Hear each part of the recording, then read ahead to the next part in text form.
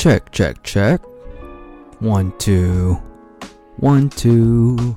Welcome, everybody. Welcome back to a Sunday kind of podcast. I am your host and transformational coach, Jomar Gomez. I'm trying something a little different right now. I'm recording a video along with this podcast because I'm playing bigger. I'm dreaming bigger this year, and part of doing that is taking some risks. This is one of those risks, right? You always got to take creative risks. So we'll see where this goes. We'll see what happens. And we'll lean into the unknown, which is, that's sort of what I invite my clients to do. So today, let me just ground in, feeling a little bit jittery. Today, right on cue with the music coming down.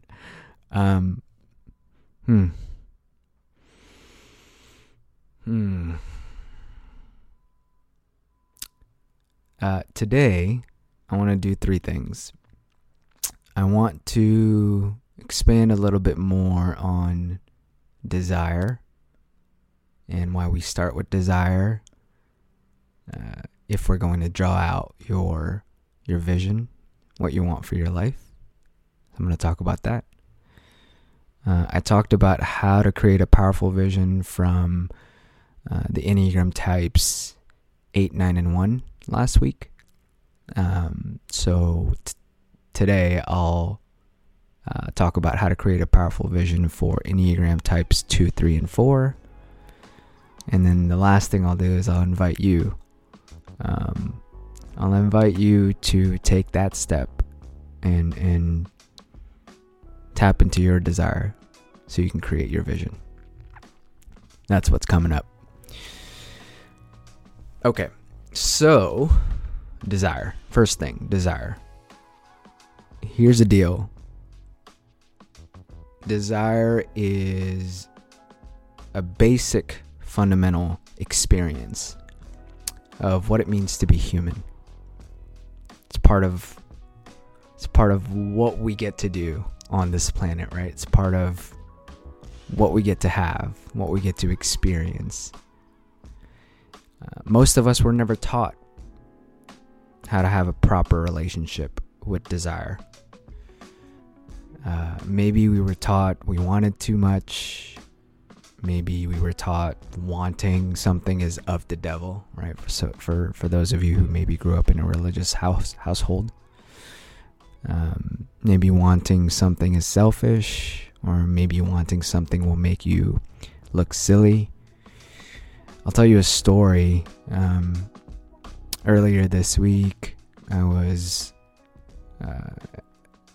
in charge of getting the kids dressed and taking them to school that morning. And Maxwell runs in, my son, he's 7, and he comes in with this hoodie and he gets really excited. There's a lot of energy in his body. He's like, "Dad, I'm going to wear this hoodie." Right? Desire. And he comes in and he shows it to me. And at first glance, I see like Christmas colors, right? And I responded with, "Oh, I don't know, buddy. Like that's Christmas colors. I don't know if you're going to want to wear that. You know, we're past Christmas. But it's up to you. It's what you want, right?" And I felt his energy. It was subtle, but I felt his energy shift, right? And his eyes were big, and it kind of got a little bit smaller. And I caught myself, and I was like, "Oh no!" I impacted his desire in that moment, and I started to make him think about what others might perceive him because he's wearing a Christmas hoodie, 3 weeks into January. And so I paused, and then, I got down to his level, called him over. I was like, "Hey buddy, come back. And like, "My bad, dude. Like, if this is what you want, this feels good to you, I think you should wear it. I think it's a great call. Like, wear what you want. It's awesome. And fortunately, we recovered in that moment, and his eyes got big again, and he did end up wearing the hoodie that day, and all went well. And that's a little bit about desire, right? You can see how our relationship with desire, even at an early age, could be mixed up by our early holding environments, whether it's through a parent, whether it's through the schools you went to, whether it's, the families you were in, your friends, whatever it might be. Desire is always impacted. And in that moment, I may have, imprinted something in his consciousness that if he wants something, he might look silly. And, it's painful for me to admit that. But it's important for me to admit that, because I'm still walking my walk on this journey to desire. And I want to model to you all how I'm not here saying I got this all perfect, but I'm here to say let's walk in this path together and continue to explore what desire looks like for all of us. So when I work with clients, and we do true transformation work, right? We're not here to just have nice conversation. Like, my desire when I work with clients is transformation. And if we're gonna make that happen, we start with their desire. We want to rewire whatever conditioning your brain has had, and we want to reset it to that original childlike setting, that setting that Maxwell had, where it wasn't even in his mind to think about what others might think of him. He was just about desire. He was just about like what feels good on his body. And desire is innocent and it's pure, right? It's not tainted by the outside world. So that's what we want to get back to, and what we want to tap into again. It's still in all of us, and we just kind of have to dig through it. And I think of like different desire and vision conversations I had with clients this week. One of them wanted to start a firm, and she wanted to 5x her salary, from lower six figures to above 500K, and she wanted to invest in 100 companies, and it felt really bold, right? And in that visioning session, what came up was that, like, it feels like I'm wanting too much, right? It feels like my desire is leading me into this place where I want too much, and am I allowed to have that, right? So there's something we can explore there. And then a couple other clients, their desire, once we gave them that space, it wasn't about something bold and audacious, and it wasn't something about conquering the world. It was something where they just wanted to find their partner, and they wanted to start a family, and their deepest desire was just to have a companion, right? And the story that came up after they admitted that was, I don't know if I'm allowed, I don't know if I'm worthy enough of this desire. I don't know if somebody will love me enough, And so that's the tender and precious thing about desire is, it surfaces some of these old beliefs that we may have been conditioned with, and it's a courageous step, right? Because these old beliefs, our ego is going to want to hang on to them. And if we're going to transform, we have to accept that part of ourselves and have grace towards it, right? And be curious with it. And if we're going to create a new life, one with new results, new circumstances, some of these beliefs will need to be accepted, be integrated, right? And let the ego know, like, hey, this is still a part of me, but I'm ready for something new. So that's a bit about vision and desire. I hope that's helpful.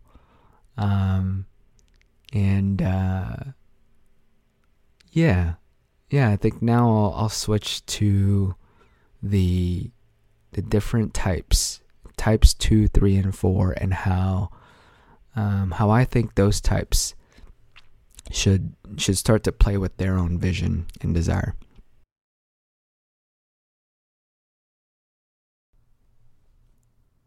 Okay, so type 2, the helper or the giver.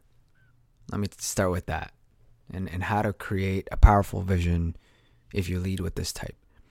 So the lie that the type 2, the helper, believed is that your needs do not matter, or they don't matter first, right? You sort of have to kind of hold them down first, right? They can't be watched out first, and that for your needs to be met, everyone else's needs must be met first. So there's this craving, right? This deep craving to be seen and to be known and to be sort of held and loved, right? And the lie that the type 2 believed is that the ego structure said, okay, let's be super intuitive about what others need, so that way we can finally allow ourselves to relax. And so what happens is that there's this seeking to control really the universe. There's a seeking to give the world what it needs. And the motivation behind that is like, I want to just be given what I need, and I want to be helped and given to. And so for type 2s, a powerful vision is about including your own well-being first.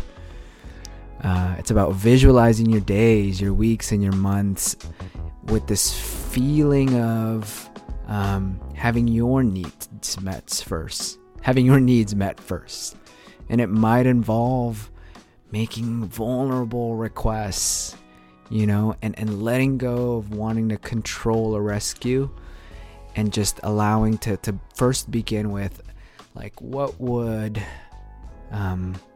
inform my well-being right now? What would make me feel really good, right? And begin with that feeling of having your needs met first, what that would look, and go from there. Remember that it's really, really natural for you to focus on others, to help others, right? Because again, there's this craving to be taken care of, and your belief is like, I gotta take care of others first.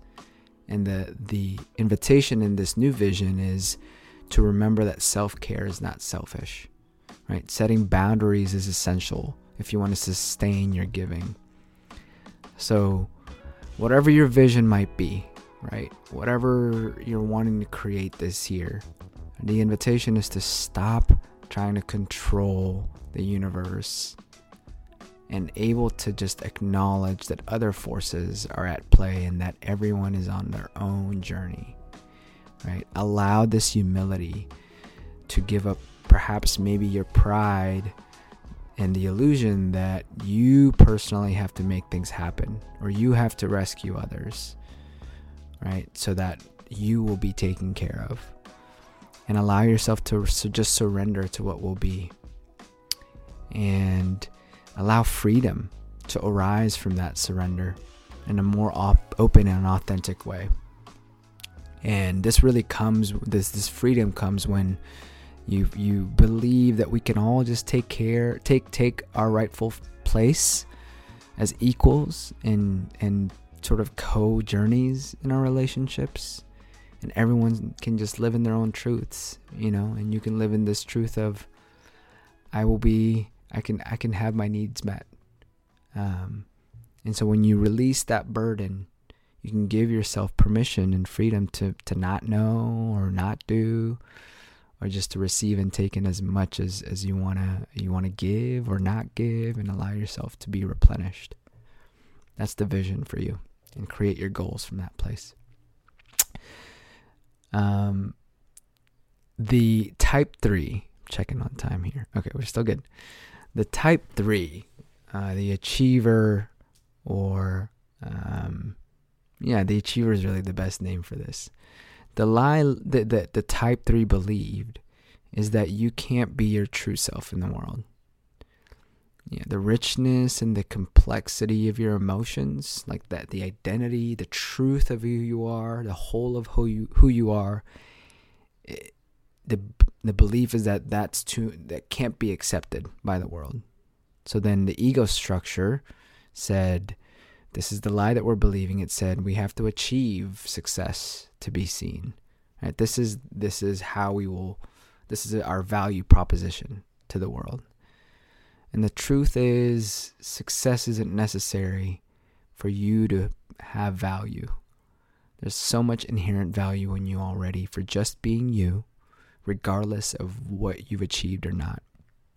So, the invitation for your vision is to create this balance between ambition and authenticity, this balance between ambition and truthfulness.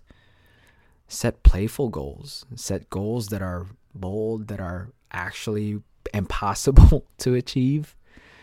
And, the vision, the feeling behind that goal is just about learning who you are and what you love and what you enjoy, what makes you laugh, what has you feeling good in your body.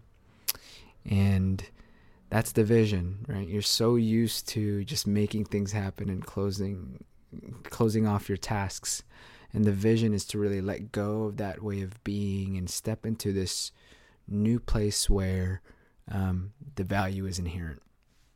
Allow yourself to see that the universe and all things within it operate according to their own laws, and that they can be allowed to do so without your assistance, right? And invite yourself to just step away from this doer mentality, this driver mentality that has to make things happen, to let go of that and allow just the reality to unfold on its own, and that there's something bigger that's working through us all. And the world has its own momentum in mind, so you can move in harmony with this rather than trying to impose your will all the time.